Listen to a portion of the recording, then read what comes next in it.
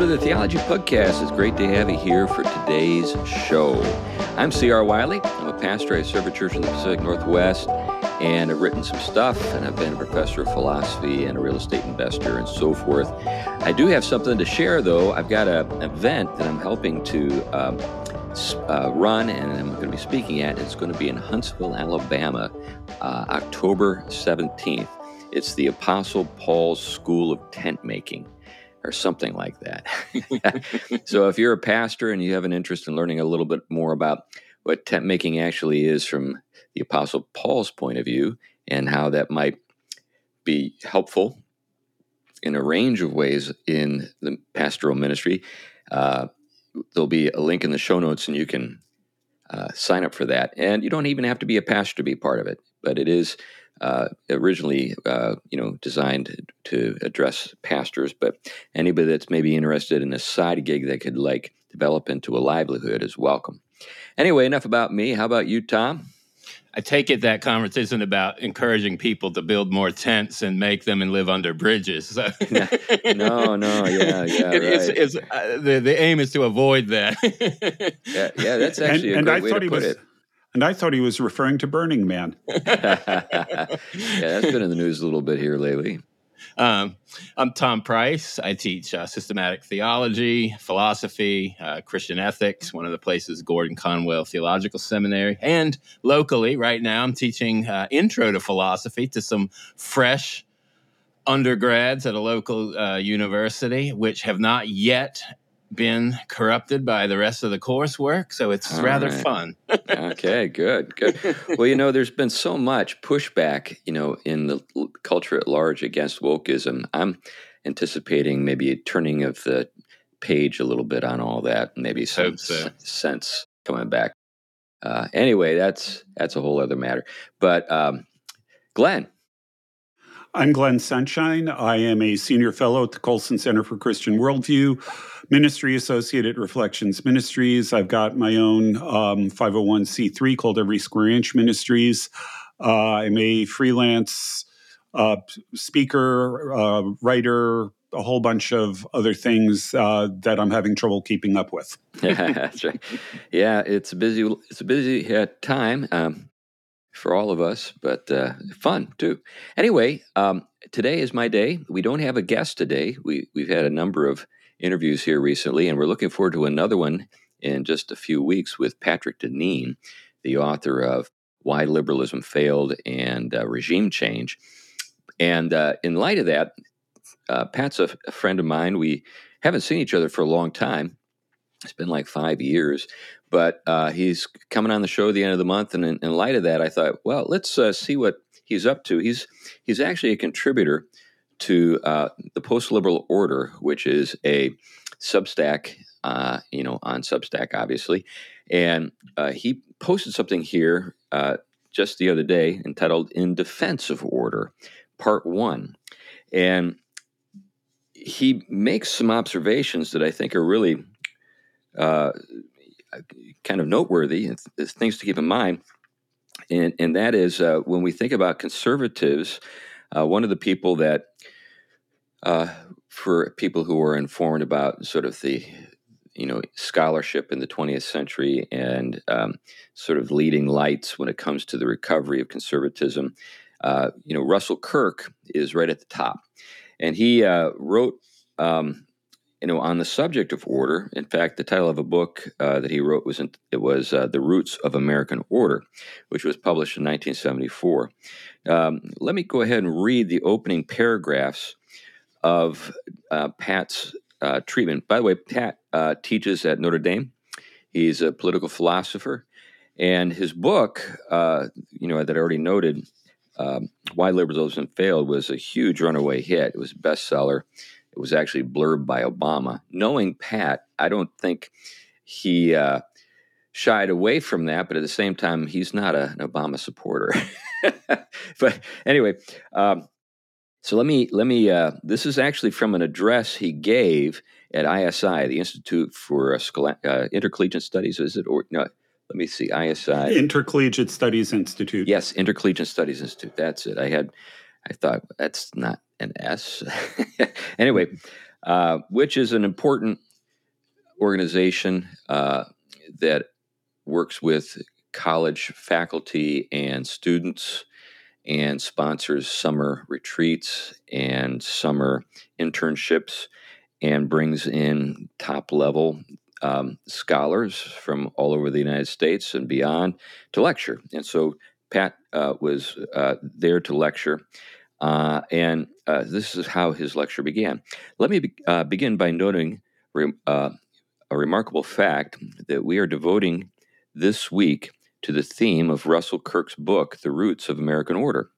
The book was published in 1974, shortly before the political ascendancy of modern conservatism with the election of Ronald Reagan in 1980. While that vindication of Kirk's long efforts lay some years in the future, the book appeared in the wake of the establishment of a number of what were to become legacy conservative institutions. Given the minor focus on order among those institutions, Kirk's book was already out of tune in that expanding ecosystem of what was becoming establishment conservatism. Then, as now, the emphasis of institutional conservatism was upon liberty or freedom, two words often used interchangeably, especially individual and economic liberty or freedom. For all the claims of defending the variety of viewpoints that arise from a market society, these institutions are remarkably homogeneous, indeed, essentially indistinguishable in their unstinting invocations of the central value of liberty, while remarkably silent when it comes to a commendation of order. Kirk's book was, in a sense, already out of fashion from the moment it was published. Then he goes into a list of purpose statements by different, what he calls establishment or legacy conservative institutions. There's the Heritage Foundation, and here's how the Heritage Foundation describes itself or defines itself: free enterprise, limited government, individual freedom, traditional American values, and a strong national defense. These are the values that we fight for every single day. Yeah, and they do. I've been impressed with them over the years. Then the American Enterprise Institute, quote, a public policy think tank dedicated to defending human dignity, expanding human potential, and building a free world. Next, Cato Institute, which, no surprise, would put the stress on liberty. The vision of the Cato Institute is to create free, open, and civil societies founded on libertarian principles. And obviously, libertarians would lead with liberty. And then it goes on, the Institute of Humane Studies, Young America's Foundation, Hudson Institute, Fund for American Studies, Liberty Fund, Law and Liberty, Acton Institute, and so forth. But in every case, liberty is what you lead with those organizations, and order is either unmentioned or just merely implied. So what do you guys take with regard to that? Can we have liberty without order? No. Okay, great. Now, end of the show. Thanks for tuning in. Next question. What's interesting is if you actually read the Acton Institute's material rather than just their statement on their webpage, they talk about actually a very old expression, ordered liberty. Right. Mm-hmm. And that, I think, is important. I know it through Acton and through the people who I've worked with over there. The idea is that liberty is the goal, but liberty can only be achieved in a state that is ordered properly, because without the proper ordering, liberty turns to license, and people start preying on each other and all of those sorts of things. Right. So you don't stay free very long if freedom is the only value. Right. And when we're talking about liberty, again, this is something we've talked about I don't know how many times, but liberty and freedom are not the same concept exactly. Yeah. We conflate the two, but liberty is a narrower idea than freedom is. Yeah, I think that's what Pat was kind of implying when he kind of tongue in cheek or maybe as an aside said these are terms that are being used interchangeably. I know he would know exactly what we're talking about. He would know the difference. Yeah. Just as a reminder, or maybe the first time if we've got a new listener here, the idea of liberty is, the classic definition is the freedom to make choices within the boundaries set by divine and natural law. Right. So liberty cannot exist in the absence of boundaries, in the absence of parameters. So if you look at the Garden of Eden, you can eat any tree but that one. Mm-hmm. Yeah. If you didn't have the but that one, you wouldn't have a state of liberty. You'd have a state of license, freedom to do just anything you wanted to without restraint. Yeah, and even that particular story, you, I think, have a tradition of interpretation that maintains that the temptation was to make up your own rules, in effect. Yeah. The knowledge of good and evil is not just simply the experience of evil and good, but actually the freedom to define those terms. Yeah, So anyway. I think what knowing from what I've read of Deneen and others committed to similar work, and I share a lot of those assumptions and criticisms of certain variants of libertarianism and certain views of conservatism and liberalism, even certain views of classic liberalism. What do I mean? If we kind of go into my territory with metaphysics, let's put it this way. What classical understandings of human freedom were grounded in, especially Western civilization and Christianity's contribution, was the fact that we have natures, human nature, and then we are able to enact that nature in various ways. That's what choosing is about. It's taking, enacting our nature this way rather than that way. And what happens with the notion of liberty and freedom that enters into these newer pictures, if you will, is that it tends to conceive the human almost strictly voluntaristically, which means the nature doesn't really govern the choice or the freedom to make a choice, but rather the choice is the significant thing about us, and anything natural outside or about ourselves needs to follow that. So there is nothing governing. There's no intelligible nature that I have that I need to consider when I enact my choices. And so what that does is makes what often is called an unpremised view of choice. It has nothing governing or directing it other than maybe something base or some bad appetite, right? And so that's the problem with it. Whereas formed choice and freedom is governed by the intelligibility of natures and purposes, and that freedom is a truthful enactment of what our nature is to perfect and realize it. And so institutions, formative institutions, are those that help underwrite and foster that and allow a society to cultivate that. Whereas one that merely sets the groundwork for this kind of a radical libertarianism, or one that doesn't consider form, leads exactly where we've talked about, even to as Mike Hanby will argue, nihilism as a Right. total concept.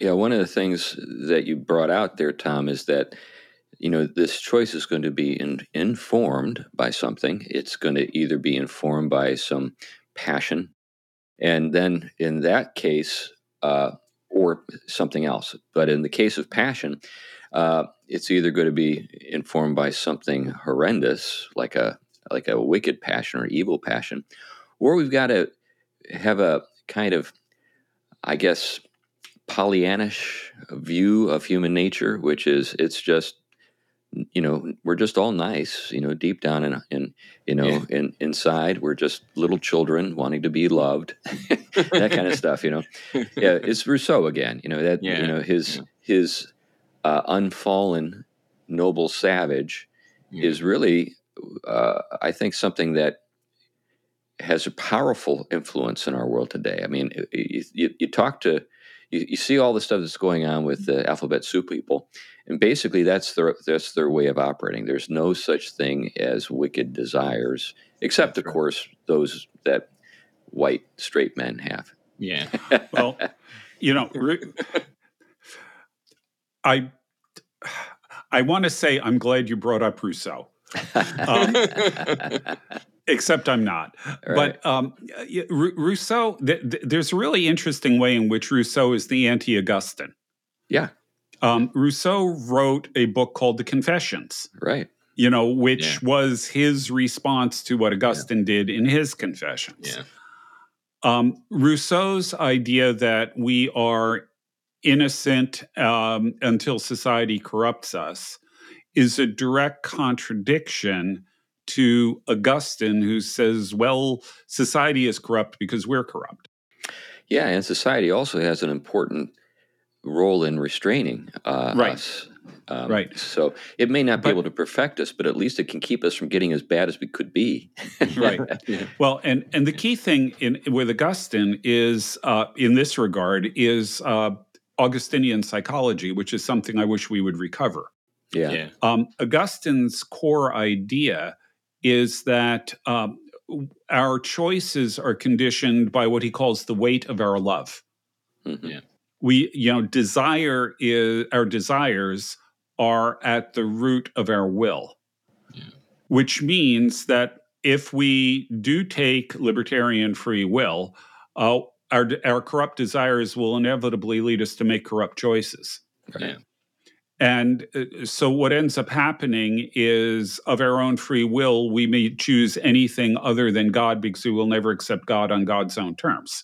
Mm-hmm. Yeah. Mm-hmm. And it isn't until God intervenes and changes our hearts that we will, by our free will, respond to him.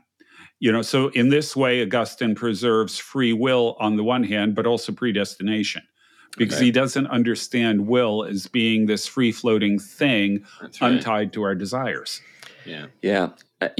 Stepping back from this a little bit, and as you think about why conservative institutions, and I know people who are connected with a number of these institutions, they would not agree in agreement with everything we've said. It's not as though they're against order. They understand how important order is for liberty. But, they're trying to make a case for conservatism in an environment that's not willing to listen very closely and is sort of stubbornly hostile to the essential core convictions that we're getting at right now. So it's almost as though you got to lead with liberty. I mean, if you're going up against the libertines, and it's not entirely evident yet just how bad things can get under their sort of control. There's a paradox: the control of the libertines. That's what we live with right now.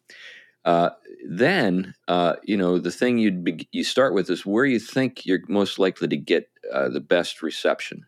Let's put the stress on liberty. Let's put the accent there. We all know that order is super significant, right?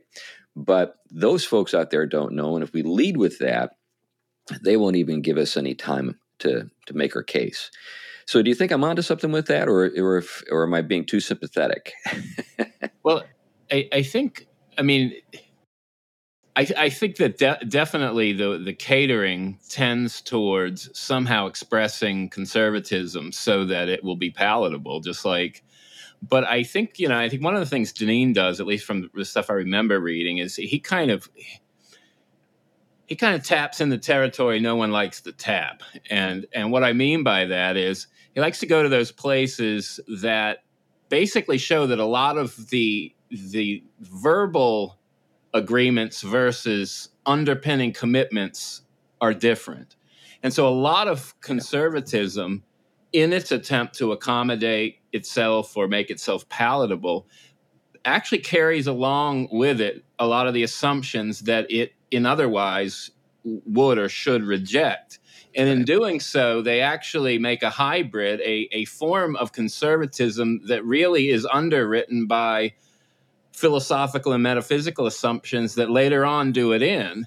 And so it will not have the capacity to do what proper form and institutions and orientation of our actions should do. Now, the flip side is with the let's say the left leaning or the liberal or the libertarian, with their strong emphasis on freedom, Deneen will also note is that on one hand they want that freedom to be to break out of any kind of rigid forms that kind of hamper certain things that we should as choosing agents be able to pick.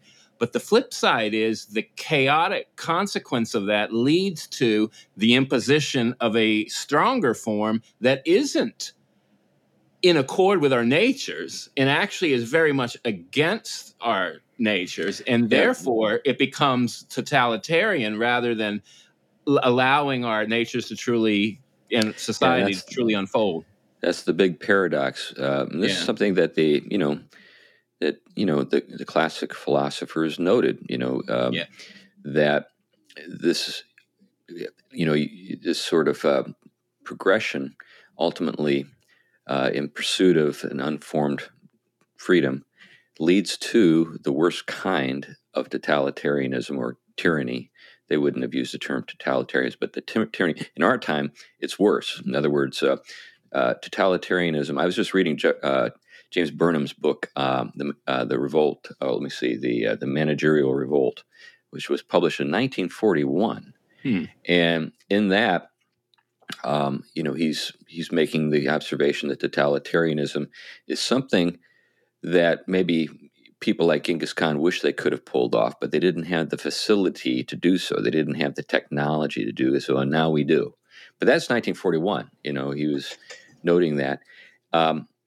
So what we see kind of developing is this libertine edge of our society is the means by which, or paradoxically, the means by which totalitarianism is seeping into our world. Anyway, go ahead, Glenn. I'm going to bring us back to Rousseau. Okay. Okay. Rousseau does something in his books that is really sleazy on the one hand, but is very instructive on the other. He redefines the word freedom. And for Rousseau, he says that freedom is submission to the general will. Right. In other words, it doesn't have anything really to do with the individual or the individual's desires. Freedom is submission to the general will. Now, this is a definition of freedom that nobody really buys. Yeah. Except he defines it and then spends the rest of his treatise talking about freedom. And because of the connotations of the word, words have a denotation, its formal meaning, a connotation, the sort of emotional and other things that are carried with that meaning. He relies on even though he's changed the denotation completely, he relies on the connotation of the word freedom to carry his argument. Yeah. Now, the reason why that's right. Now, propagandists and advertisers do this kind of thing constantly. The reason why that's important is that in a lot of ways, it may be that conservatives are falling into a trap that in some ways is laid for them by Rousseau in their discussion of freedom and liberty and all of that as a way of trying to carry the argument, but they don't bring with it the essential things on a proper definition of liberty, or for that matter, the insistence on order that goes with that proper definition of liberty. Yeah. So in a lot of ways, they play into the hands, well, as Tom said, they're setting themselves up by importing ideas that will ultimately lead to their undoing. So let's play a little bit with this in the sense that in the course of my life, there have been a couple of times where we've arrived at a cultural moment where people were fed up with chaos, and a sort of a very forthright call for order was made, and people were happy. I'm thinking about the late 60s, early 70s with a lot of the chaos that you saw then. there was law and order party, or at least that's how it was sometimes characterized. I'm talking about the Republican Party as being the party of law and order, because people were sick of lawlessness. I think about the early '90s as well, with the crack epidemic and a lot of the social unrest that we see, sort of an encore of today. But there were some politicians like Rudy Giuliani who just came out and said, "Okay, we got to establish order here," and people were glad. But people couldn't put up with it very long, I guess, or maybe the strong sort of libertine, sort of impulse eventually just revives, and you get it happening again. All right, I want to suggest that you're missing something important here. Okay, go for it. If you look at New York, where Giuliani was doing his work with broken window policing and all of that sort of thing, he established a degree of order within the city that, frankly, pretty much everybody loved. And it was only in the context of him having established that kind of order that they could start complaining about how he was doing it. Well, I agree. So it was the success of the, I don't want to say imposition, but the establishment of a system of order that provided the stability for people to begin complaining about all kinds of other things, which has now led to its complete undoing. Yeah, and there was a lot of, I guess, work in the shadows with regard to the politics of libertinism. They were looking for their chance. They were looking for the moment that they could seize and return to the insanity of their own programs. And now, the question I have at this point is, will there be someone with the kind of courage and charisma to take advantage of the current insanity? I'm not seeing anything that gives me a whole lot of confidence. Maybe someone like Ron DeSantis down in Florida, but apart from a little that here or a little bit there, I don't have a sense that we're on the cusp of some major recovery or sort of cultural renewal, if you get my drift. Yeah, I did have a sense of that in the early '90s, though. Yeah. Well, I think right now, and I still think there are certain threads in the earlier '90s that are gone now, and I think that's what makes I think that's what makes the pressing theological question significant, and this is why I think theologians have started to hone in on this. Especially in terms of ethics and politics, it's that what you have typically going back and forth here is the kind of two polarities of the flesh, right? On the one hand, as Paul tells us in Romans 8, you've got law, right? But legalistically understood, almost oppressive against our rebellious natures. So then you have the kind of Democrat in today's world wants to emphasize liberty, right, and protect it at all costs and hinder any kind of limit on it that legalism, if you will impose, or bad form in its mind. But then it gets so bad that it flips back to the law and order figure. But I think figures like Deneen are trying to basically say that's because what you're dealing with are two bad understandings and practices and institutional structured, a whole society structured around this kind of back and forth play between a bad understanding of reality and a bad way of working with form and liberty. And that even though both are significant, there are, his whole point, and Schindler and other figures, is to make a case for a better balancing act. And I think one that does justice to our natures in a real way. Yeah, and he's going to get to in this article some of the things you've already brought up, Tom. Just to kind of fill listeners in, Pat is a Tocqueville scholar, so he draws heavily on him. He's Roman Catholic, and he's very much, in the Thomist sort of frame of mind. But he's also, like a number of thinkers today, you bring up the work that theologians and philosophers are engaged in at the moment. He's trying to understand the roots of our disorder by looking at philosophical moves that were, that occurred in the past. So, Yes. his take, I think, on the nominalist and voluntarism would be exactly the same as yours, Tom, and ours. Yeah. He's also pretty critical of Locke. Yeah. And that's the thing that's gotten him into a lot of, trouble. I don't mean in a bad sense, but just in the sense that that's the thing that he is, that's the person he's looking at and criticizing that other people are defending, like Joshua. We had Joshua Mitchell on. In fact, Joshua didn't mention, if I remember correctly, Pat directly, but when he made a comment, and I thought, you're talking about Pat Deneen.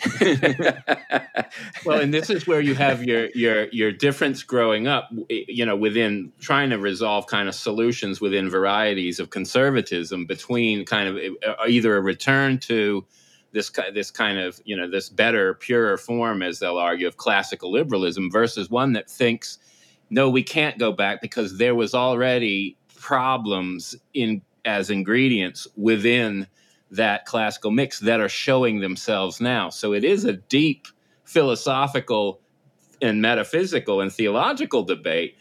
And so this is why the philosophical and the theological have become so serious within these conversations. So let me just summarize the gist of his most famous book, Why Liberalism Failed. The answer is because it succeeded.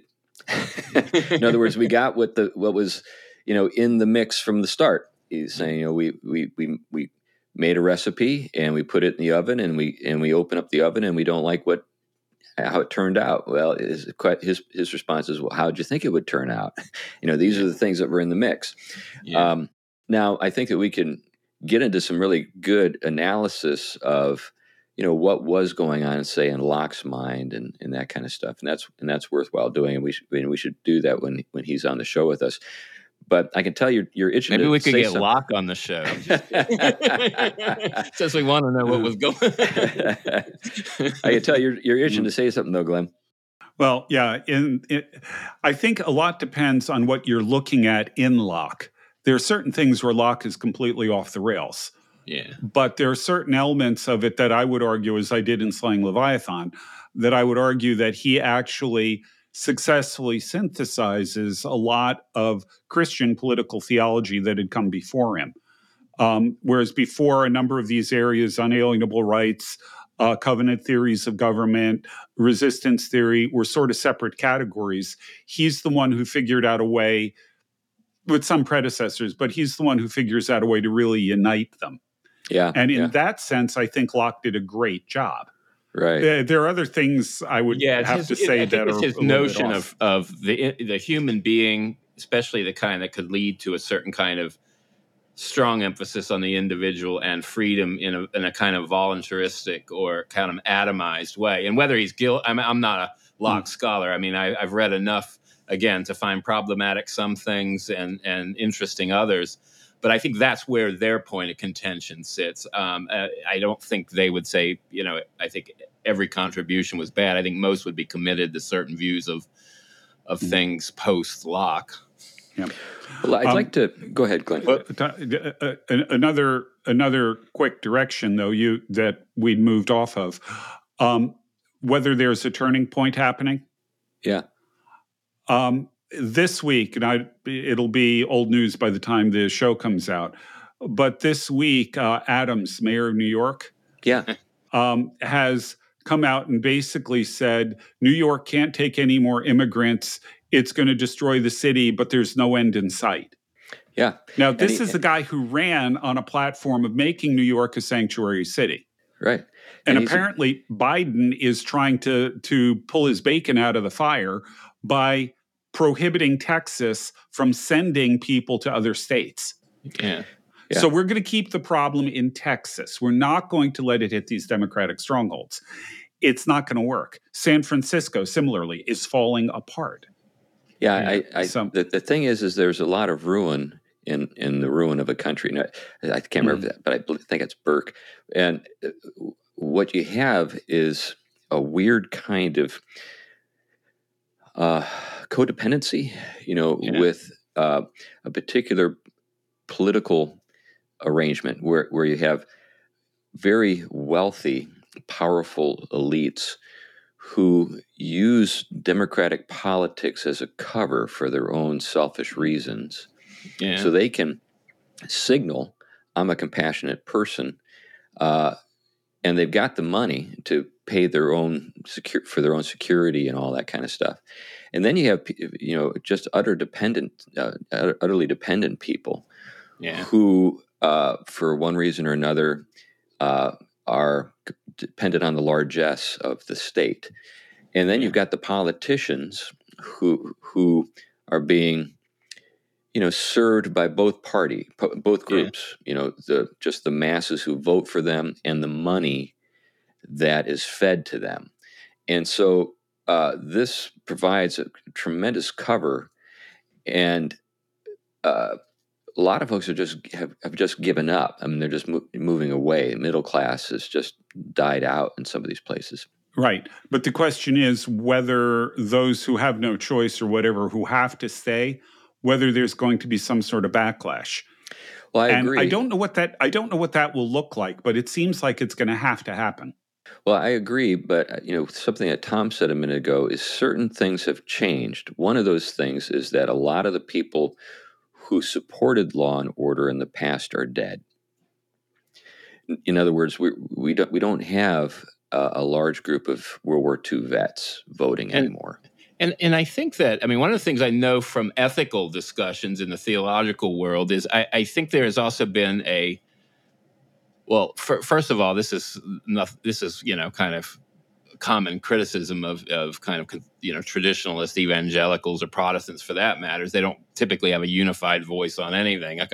They have very fragmented schools and positions, but a lot of times the place where the church could speak and Christians could speak, especially around the issue of immigration in society, we basically let the better, more compassionate way of dealing with things get drowned out and just keep taking punches when we say, you know what, this kind of immigration policy, it isn't compassionate. It isn't good for anybody. It's not good for the people that are being flooded here, ripped from their families and homelands where they prefer to be. And it is causing all kinds of harm to them. They become vulnerable, open to trafficking, drugs. There isn't a lot of employment opportunities. So it's a horrific tragedy. Well, getting back to my comment about there being a whole lot of ruin. Yeah. Haiti has been a basket case for 200 years. Yeah. And you could say, well, they've never learned. Well, there are a lot of forces in play that prevent the tiny minority of sane people from actually winning. So, and the situation that we face in the United States, in my mind, is tipping that way. Now, there are places where there's still a strong kind of common sense realism, but not in San Francisco, not in New York City. Would you like to know how to set up a privatized banking system that will help you separate from the mainstream banking juggernaut and avoid subjecting your hard-earned money to the whims of Wall Street? Join a growing community of like-minded individuals and business owners who leverage these privatized banking systems to use the same money in more than one place at the same time, while also enjoying tax-free growth and a plan for multi-generational wealth building. To find out more, contact today's sponsor, Private Family Banking Partners, at protectyourmoneynow.net. That's protectyourmoneynow.net, where you can download their free ebook or set up a free 30-minute consultation. See the show notes for additional information. I do want to get to this question of what are we talking about with regard to order. Glenn and you have both done a good job of speaking to it. But I want to quote Pat here and show how he's dealing with it. So he goes to he says, according to the indispensable online etymological dictionary. I admit I've gone there many times. The word order originated from a few root concepts, one with some remarkable or rather remarkable connotations and related ideas. So from the Latin, nominative ordo, row, line, rank, series, pattern, arrangement, routine. Originally as, quote, a row of threads in a loom. That's fascinating. From the Proto-Italic orden, row, order, source also of ordere, to begin to weave. Then he goes on to note that the words ordain and ordination also are derived from this root. So the word order, as it's expressed through ordain and ordination, quote, a body of persons living under a religious discipline, end of quote. The verb order from ordren originally meant, quote, to give commands for or to, instruct authoritatively, end of quote, as well as to, quote, command to be made, done, or issued, end of quote.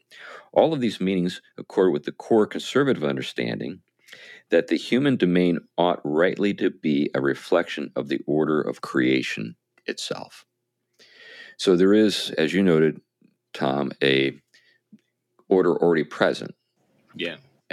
And that what we're talking about here is not one group of humans imposing their own ideas about what order should be on another group, as much as it is acknowledging the order that already exists before any of us showed up.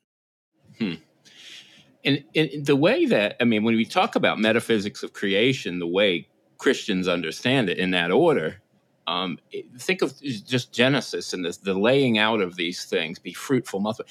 They're all so interconnected, you know, the nature of the family with it being the principal context for the procreative and the nurturing and the carrying it out and the responsibilities of generations, right?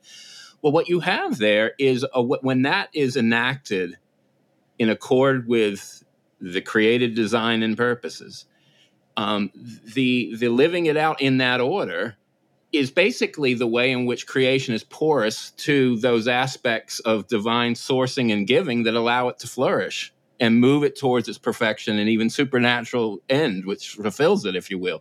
So when you break that porousness of the created is it's eclipsed. It's turned in on itself. It's not drying off. If you just think of a plant being able to see the sun the right way versus not, right? It starts to wither, die, disease, and the same thing happens with society and social institutions and anything else for that matter. And so creation is never autonomous or pure in the sense that it doesn't absolutely depend continuously on the source for it to flourish and move it along the right way.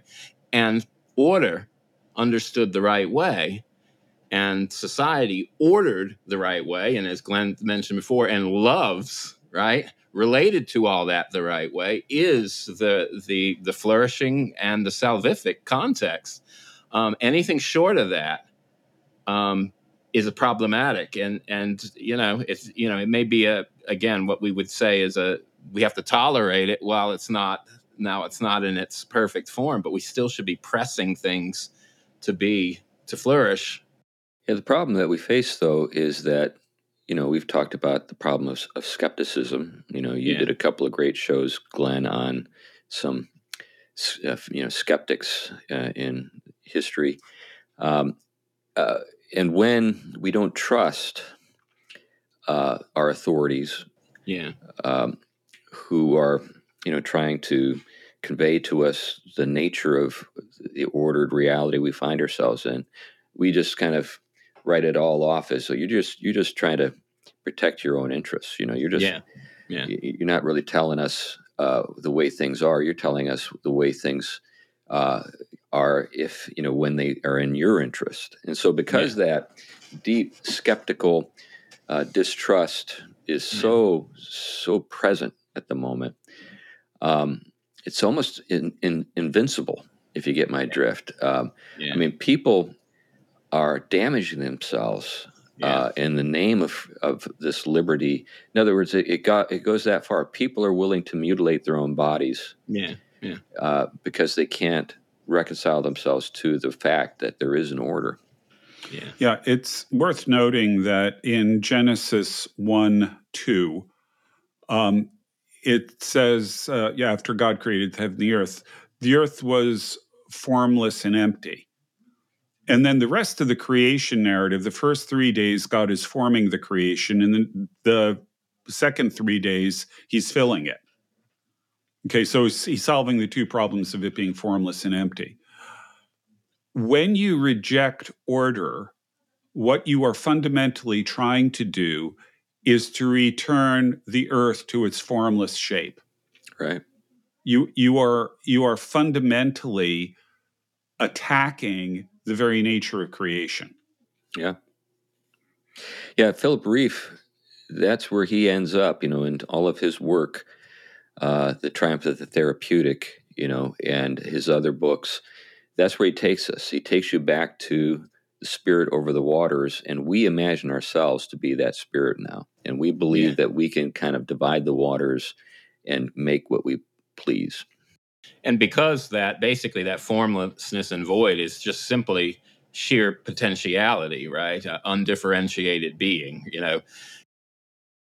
If we could get back to that in our fallen states, that makes us very happy, because it makes us gods over it, right? To give it the form and the fashion. That's why it's what Henri Blocher used to always say, is this is why you have this kind of chaotic move towards the primal and the chaotic in all these mystery religions and sexual cults, because they think that is where the kind of energy source is that drives life, where we basically become the determiners of everything. And so you constantly see it, whether it's in cult or politics.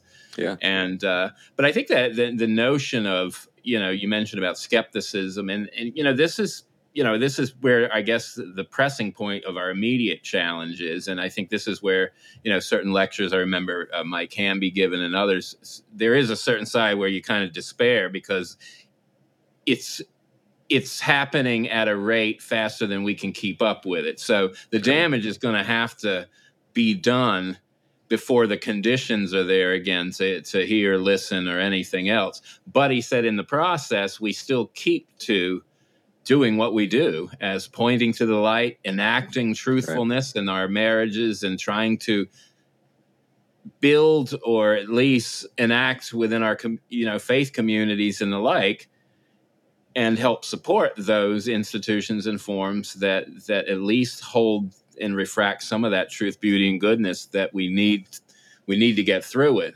Yeah, I mean, I see this all the time. I mean, you'll find people who maybe grew up in a very disordered Christian home, where perhaps some manipulative people were pursuing their own, fallen desires, or allowing those to govern them, and so doing oppress everybody around them. And they would often be the first to appeal to the authority of Scripture for, parental authority and that kind of thing. And what ends up happening is you get these kids, who've grown up in an environment like that, and they hear the Scriptures, and they can't trust. They can't trust because of what has occurred. Now, it used to be that let me put it this way: there have always been bad fathers. I mean, it's not like bad fathers were invented 100 years ago or something like that. There have always been tyrannical men. There have always been good men, but there's always been an understanding, I think, or at least a prevalent enough way of thinking, that you separated the larger order from the particular situation you found yourself in. You'd say, well, the reason why I can call him a bad father is because he's not actually reflecting the fatherhood of God. So when it comes to how do we address a situation where the skepticism is just so ubiquitous, outside the church, inside the church, one of the things that you see a lot of the winsome crowd try is, well, we're just not even going to talk about order anymore. We're just going to talk about love and freedom and self-actualization, that kind of stuff. But see, right there. I mean, there's this. This is that point. I have this little article that I've been kind of working on, where relating to that whole notion of negative world. Right, the church finds itself in negative world, but long before it became negative, religion, evangelical religion, became ugly. And its ugliness was because it was basically not imaging forth God in the world and beauty and all the riches it's been given, but it's basically become a worse form of secularism and popular culture and everything else. It's simply ugly. Yeah, well, I'm going to pull that back to, 19th century. What you see happening in the 19th century among liberal theologians is a call to sola scriptura. But their definition of sola scriptura is more solo scriptura. All we need is the Bible. We don't need any of the, order that's provided by tradition, by our understanding, by the historic creeds or anything like that. The first people who make the argument for Bible alone apart from creeds, the first people who do this systematically are the liberals. And what you're seeing there is a rejection. It's the same sort of thing. It's a rejection of tradition in favor of libertarian interpretation of Scripture. I can do this any way I want to. The Bible, it means what it means to me. Yeah. And that has passed from the 19th century liberals. That's become almost mainstream American evangelicalism today. All right. And again, it's the same thing we're talking about, this rejection of order done in a different sphere.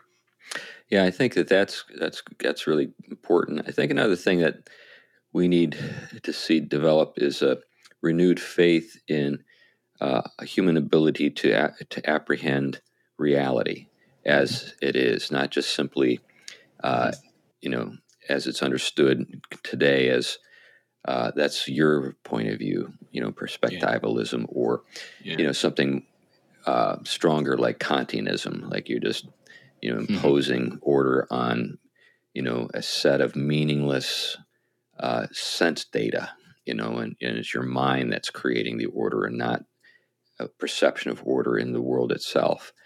We have to get beyond that kind of skepticism. I had a discouraging conversation with a very intelligent and connected lawyer yesterday, and in the course of the conversation, we were talking about Logos, and I had assumed that he had a classic understanding of Logos, but as the conversation unfolded, I came to see that it was actually a much more modern way of thinking about it. Yeah, and I just kind of, something in me died. I was like, this is because this guy is stabbed in the heart. Yeah, because this guy is like a very significant thinker and super guy. He's a super guy. I'm not saying he's not a super guy, but it is sort of like, okay, that's the state of affairs. I'm assuming that it's a reflection of a prevailing way of thinking amongst even the most educated and effective lawyers. Yeah. And I think those are the variations of that are holding place for us, but they're not full enough in terms of their metaphysical commitments and theological commitments. And there is a kind of, nihilism and modernism and scientism are totalitarian. They are about the whole under them, their core principles as first truth. We as Christians are as well. The question is, what first truth is the one that actually is true, first, but secondly, allows the true metaphysic of creation to not move towards the chaotic and the void and the destructive and the anti-civilizational, nor to become fascist or totalitarian in unhealthy ways, but actually the perfection of natures that are already inclined in directions as creatures towards which we can begin to read and understand and learn and gain intelligibility of and orient ourselves towards. We just don't want to listen to it. And that's another big issue. That's the Augustinian point. We're recalcitrant rebels. Yeah.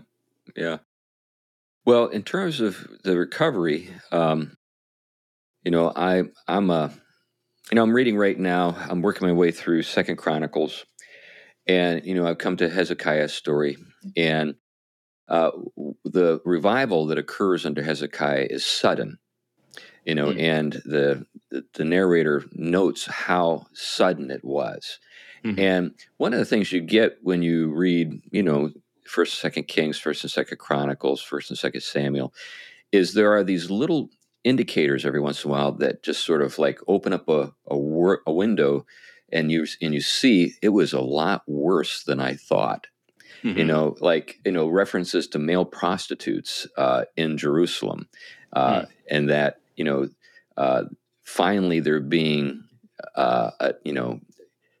addressed, and punished, that kind of thing. It's like, okay, well, how long had that been going on?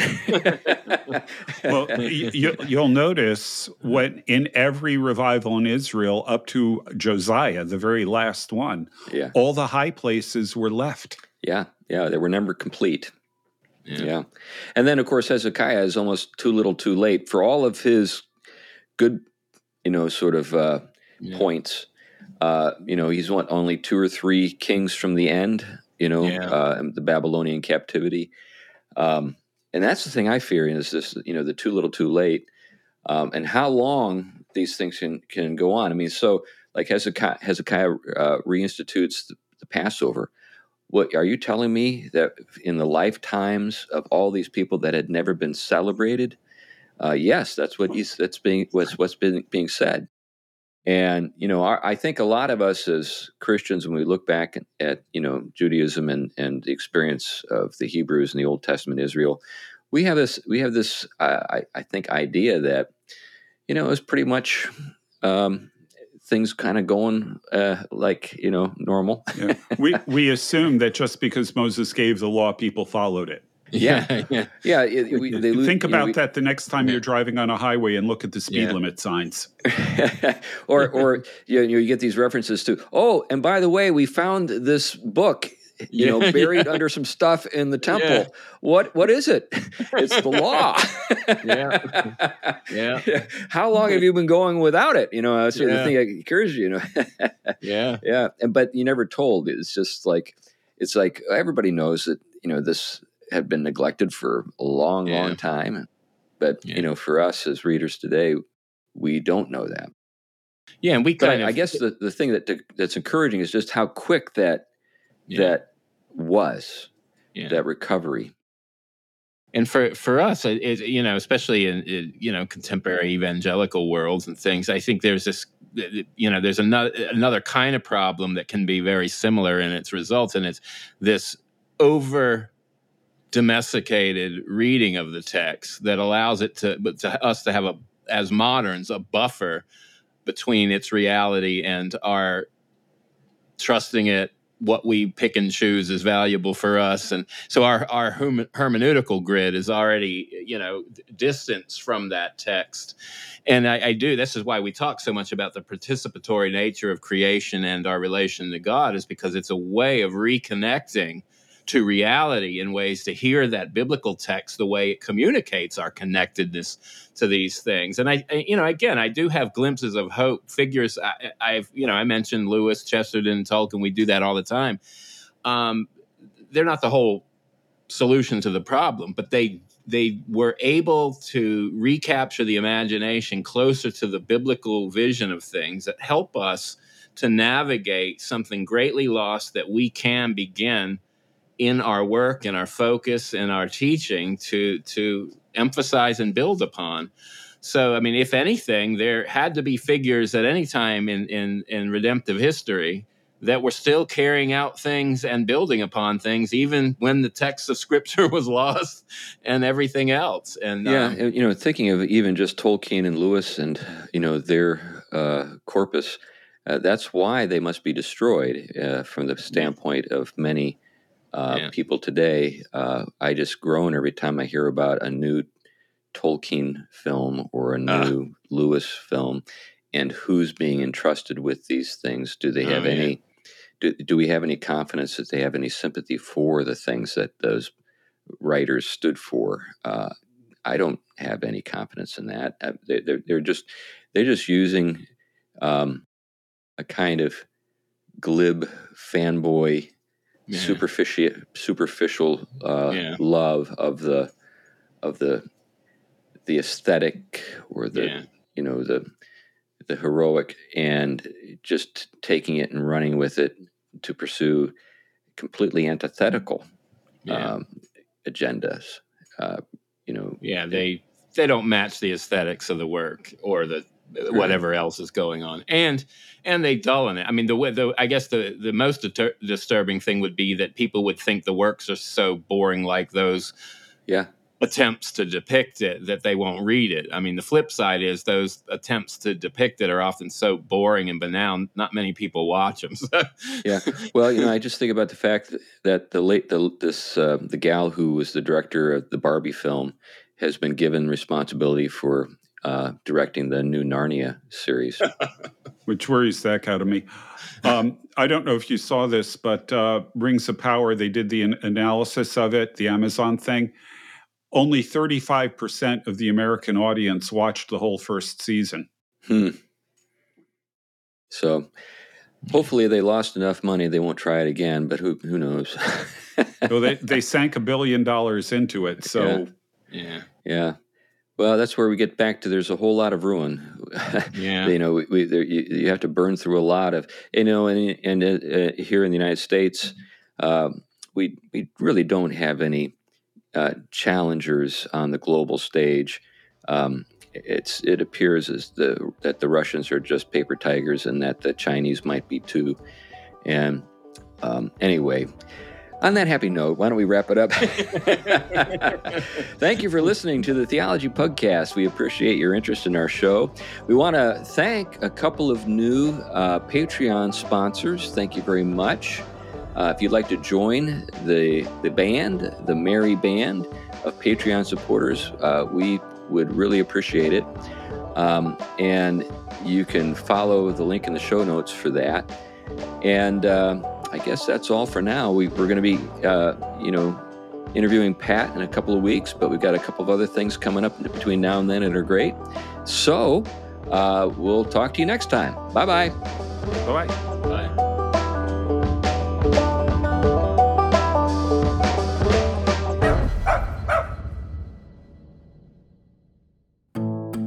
The Theology Pugcast is a ministry of Trinity Reformed Church in Huntsville, Alabama.